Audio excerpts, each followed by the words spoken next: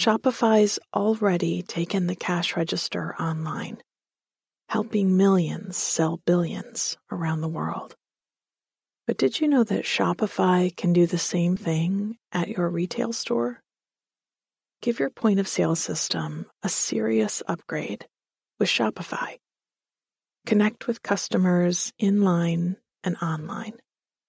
Shopify helps you drive store traffic and plug-and-play tools built for marketing campaigns, from TikTok to Instagram and beyond. Get hardware that fits your business. Take payments by smartphone, transform your tablet into a point-of-sale system, or use Shopify's POS Go Mobile device for a battle-tested solution. Sign up for a $1 per month trial period at shopify.com/nothingmuch, all lowercase. Go to shopify.com/nothingmuch to take your retail business to the next level today. Shopify.com/nothingmuch. Welcome to Bedtime Stories for Grown-ups, in which nothing much happens. You feel good, and then you fall asleep. I'm Catherine Nicolai. I write and read all the stories you hear on Nothing Much Happens. Our audio engineer is Bob Wittersheim. We're proud members of the Curious Cast podcast network. You can follow us on Facebook and Instagram and Twitter for pictures of cozy things and calm reminders to breathe and enjoy the small pleasures around you. If you need more nothing much in your life, go to nothingmuchhappens.com, where you can order some lovely pieces inspired by our stories. Hoodies for the autumn are coming soon. Has this ever happened to you? You're in bed, reading your book, and maybe even scrunched up in a not-so-comfortable position, but you can't keep your eyes open. Then you turn off the light, get as snug as possible, and suddenly you can't sleep. What happened in those few seconds is that the narrative of the story was replaced by your thinking mind. So that's how this works. I'll provide a story, simple, relaxing, and told twice, with the second reading a little slower than the first. Let your mind just follow along, as your eyes would have moved across the page. And before you know it, you'll be in deep, restful sleep. If you wake in the middle of the night, rather than letting your brain take over, think back through any of the story that you remember, and you'll drop right back off. Now it's time to get comfortable. Switch off your light. Snuggle your body down into the sheets, and feel how good it is to be in bed. Let's take a deep breath in through the nose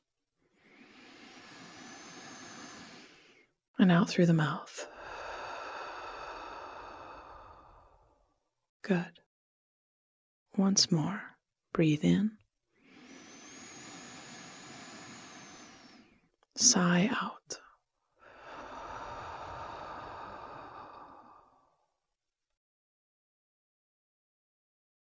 Our story tonight is called Summer Harvest, and it's a story about the result of a season's worth of hard work and planning. It's also about telling time like a farmer would, a red popsicle eaten under a maple tree, and rows of canned tomatoes neatly lined up in the pantry. Summer harvest. We'd gotten here early today to take advantage of the cool morning air. The sun was just coming over the trees, and the dew was still thick in the grass. We were old hands by now. We knew how to weed, when to water, and mostly when to harvest. We'd had a few missteps along the way. Those potatoes had been tricky, as predicted. But we'd managed to get a small crop of new potatoes and left some in the ground to grow bigger for the fall. I'd been too timid to cut the broccoli, unsure if it was ready, and came one day to find that the beautiful green florets had bloomed into even more beautiful yellow flowers.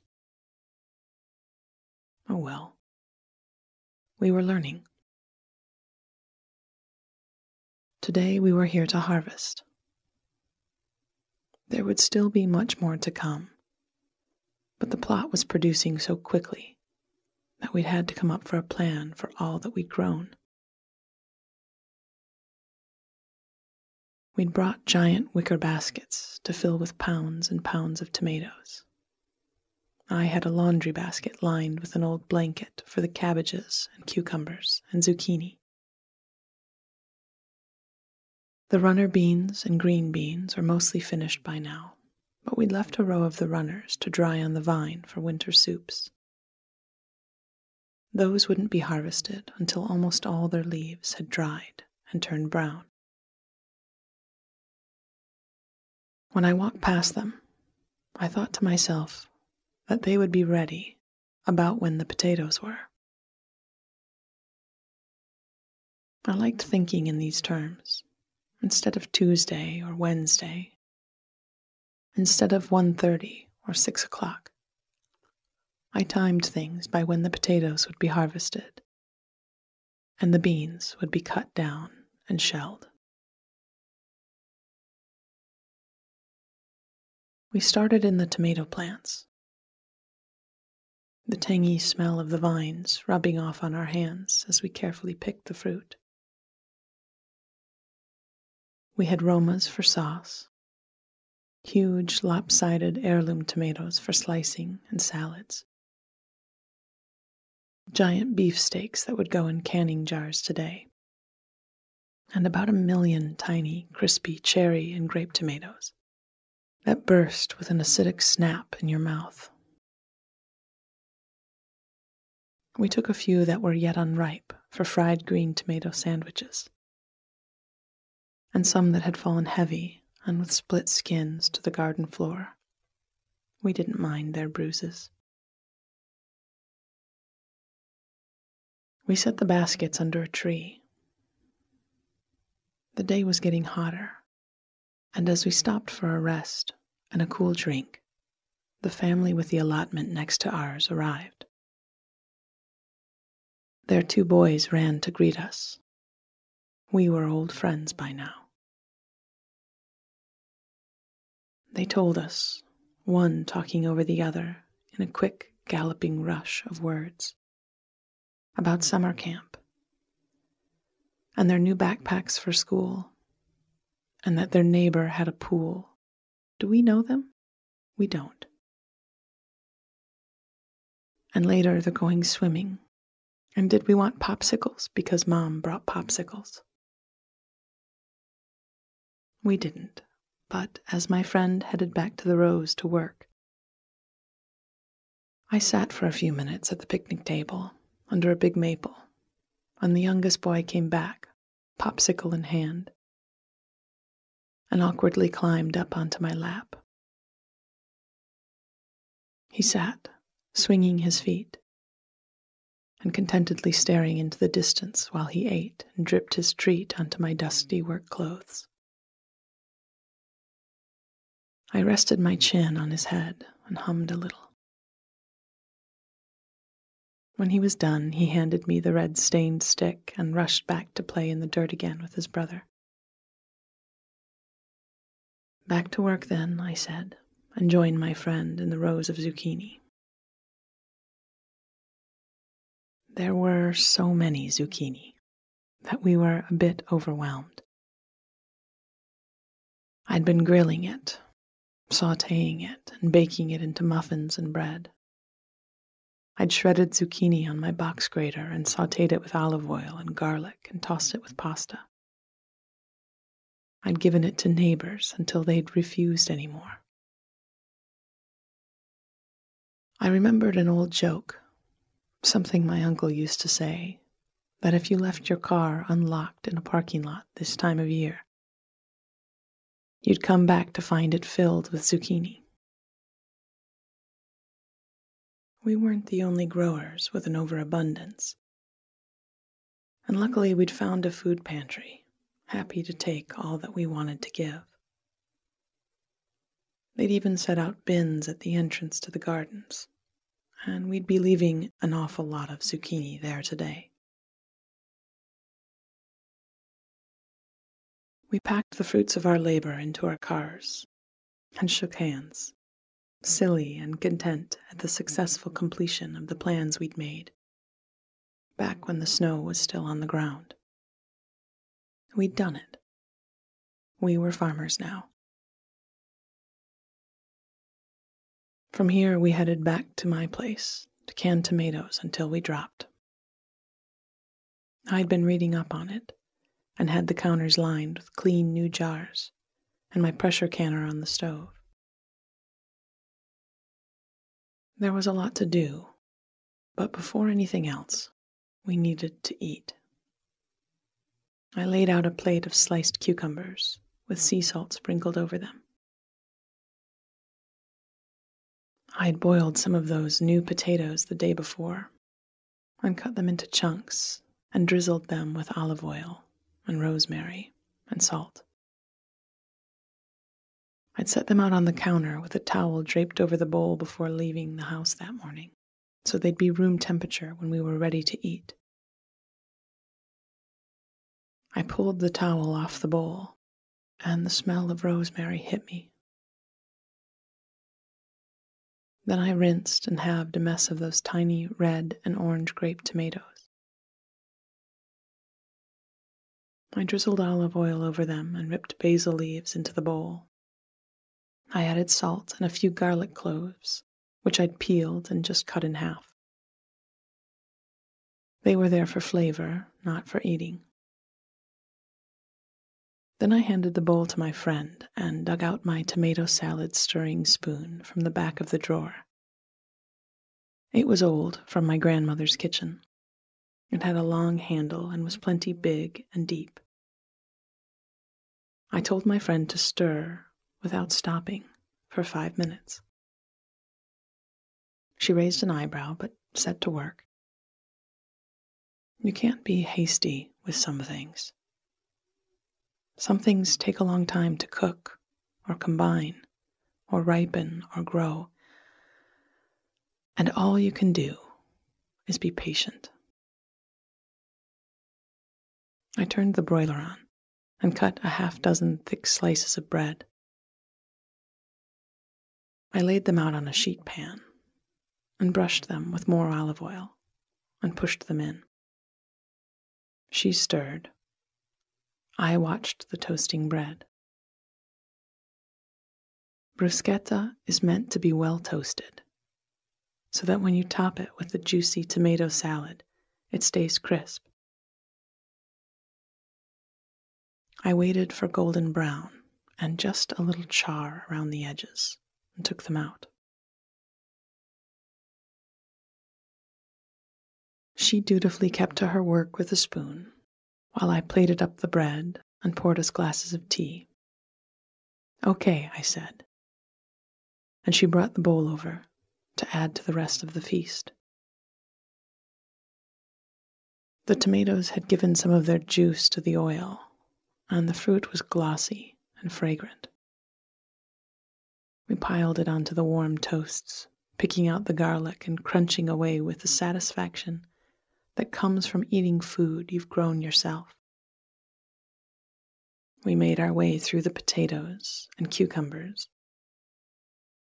and when she sat back with a sigh, I filled her tea glass and broke the last cookie in the jar in half to share. We looked around the kitchen, taking in the baskets of tomatoes, the rows of jars, and all the work yet to do, but we didn't mind. We'd turn on some music, tidy up the dishes, and start. We'd chat or work in comfortable quiet as we cored and scored the fruit. We'd blanch and shock it to take off the skins, then stew them and sterilize the jars. Finally, the jars would go into the canner, and as they came out, we would set them top down on towels till they cooled. We'd split them up and set them neatly on our pantry shelves for soups and sauces in the winter. We were farmers, and now canners as well.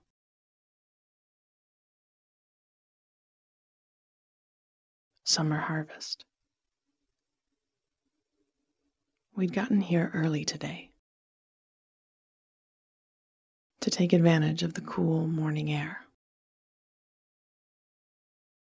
The sun was just coming over the trees, and the dew was still thick in the grass. We were old hands by now. We knew how to weed, when to water, and mostly when to harvest. We'd had a few missteps along the way. Those potatoes had been tricky as predicted, but we'd managed to get a small crop of new potatoes and left some in the ground to grow bigger for the fall. I'd been too timid to cut the broccoli, unsure if it was ready, and came one day to find that the beautiful green florets had bloomed into even more beautiful yellow flowers. Oh well, we were learning. Today we were here to harvest. There would still be much more to come, but the plot was producing so quickly that we'd had to come up with a plan for all we'd grown. We'd brought giant wicker baskets to fill with pounds and pounds of tomatoes. I had a laundry basket lined with an old blanket for the cabbages and cucumbers and zucchini. The runner beans and green beans were mostly finished by now, but we'd left a row of the runners to dry on the vine for winter soups. Those wouldn't be harvested until almost all their leaves had dried and turned brown. When I walked past them, I thought to myself that they would be ready about when the potatoes were. I liked thinking in those terms. Instead of Tuesday or Wednesday, instead of 1:30 or 6 o'clock. I timed things by when the potatoes would be harvested and the beans would be cut down and shelled.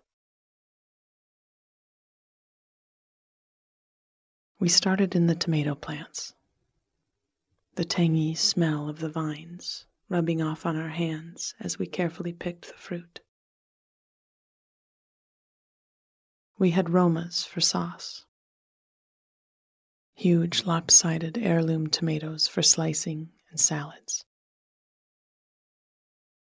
giant beefsteaks that would go in canning jars today,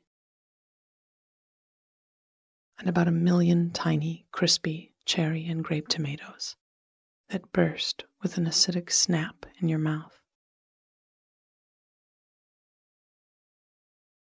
We took a few that were yet unripe for fried green tomato sandwiches, and some that had fallen heavy and with split skins to the garden floor. We didn't mind their bruises.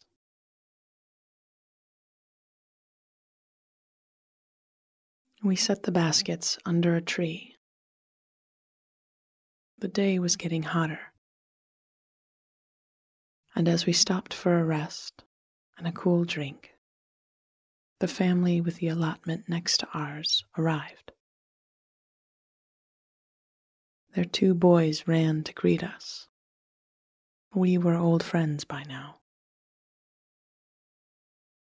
They told us, one talking over the other, in a quick, galloping rush of words, about summer camp and their new backpacks for school, and that their neighbor had a pool. Do we know them? We don't. And later they're going swimming. And did we want popsicles? Because Mom brought popsicles.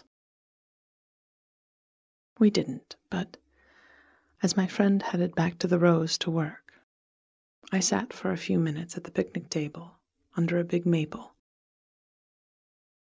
And the youngest boy came back, popsicle in hand, and awkwardly climbed up onto my lap. He sat swinging his feet and contentedly staring into the distance while he ate, and dripped his treat onto my dusty work clothes. I rested my chin on his head and hummed a little. When he was done, he handed me the red-stained stick and rushed back to play in the dirt again with his brother. Back to work then, I said, and joined my friend in the rows of zucchini. There were so many zucchini that we were a bit overwhelmed. I'd been grilling it, sautéing it, and baking it into muffins and bread. I'd shredded zucchini on my box grater and sautéed it with olive oil and garlic and tossed it with pasta. I'd given it to neighbors until they'd refused any more. I remembered an old joke, something my uncle used to say, that if you left your car unlocked in a parking lot this time of year, you'd come back to find it filled with zucchini.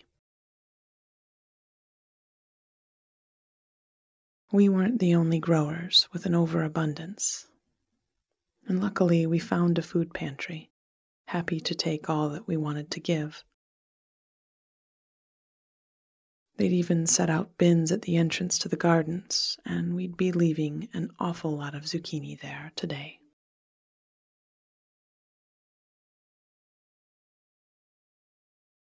We packed the fruits of our labor into our cars and shook hands, silly and content at the successful completion of the plan we'd made, back when the snow was still on the ground.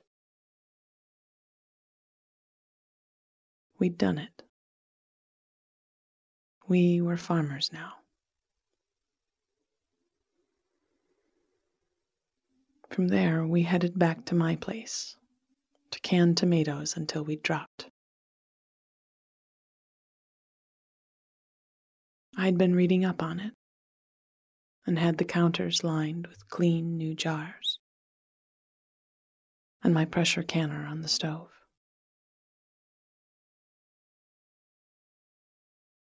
There was a lot to do, but before anything else, we needed to eat. I laid out a plate of sliced cucumbers with sea salt sprinkled over them. I'd boiled some of those new potatoes the day before, cut them into chunks and drizzled them with olive oil and fresh rosemary and salt. I'd set them out on the counter with a towel draped over the bowl before leaving the house that morning, so they'd be room temperature when we were ready to eat. I pulled the towel off the bowl, and the smell of rosemary hit me. Then I rinsed and halved a mess of those tiny red and orange grape tomatoes. I drizzled olive oil over them and ripped basil leaves into the bowl. I added salt and a few garlic cloves, which I'd peeled and just cut in half. They were for flavor, not for eating. Then I handed the bowl to my friend and dug out my tomato salad stirring spoon from the back of the drawer. It was old, from my grandmother's kitchen. It had a long handle and was plenty big and deep. I told my friend to stir without stopping for 5 minutes.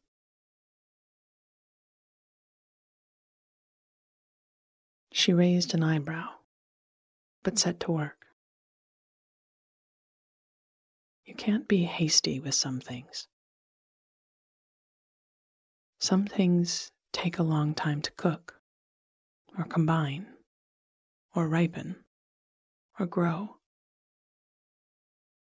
And all you can do is be patient.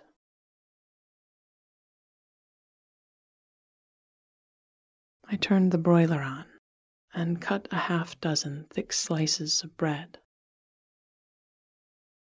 I laid them out on a sheet pan and brushed them with more olive oil and pushed them in.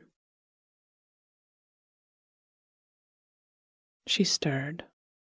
I watched the toasting bread.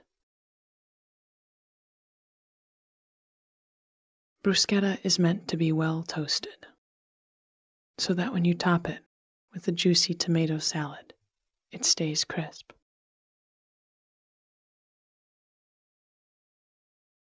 I waited for golden brown and just a little char around the edges, and then took them out.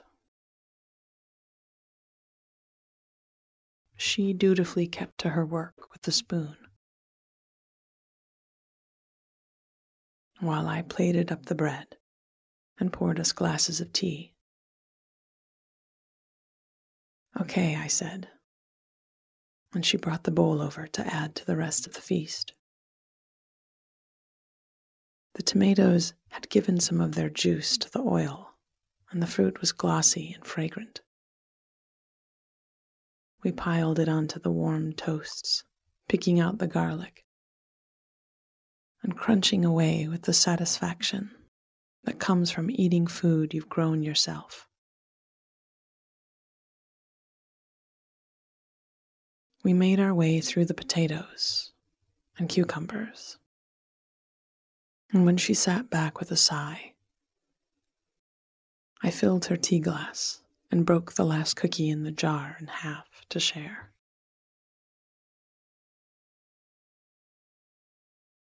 We looked around the kitchen, taking in the baskets of tomatoes, the rows of jars, and all the work yet to do. But we didn't mind. We'd turn on some music, tidy up the dishes, and start. We'd chat or work in comfortable quiet as we cored and scored the fruit. We'd blanch and shock it to take off the skins, then stew them and sterilize the jars. Finally, the jars would go into the canner, and as they came out, we set them down on towels till they cooled. We'd split them up and set them neatly on our pantry shelves for soups and sauces in the winter. We were farmers, and now canners as well. Sweet dreams.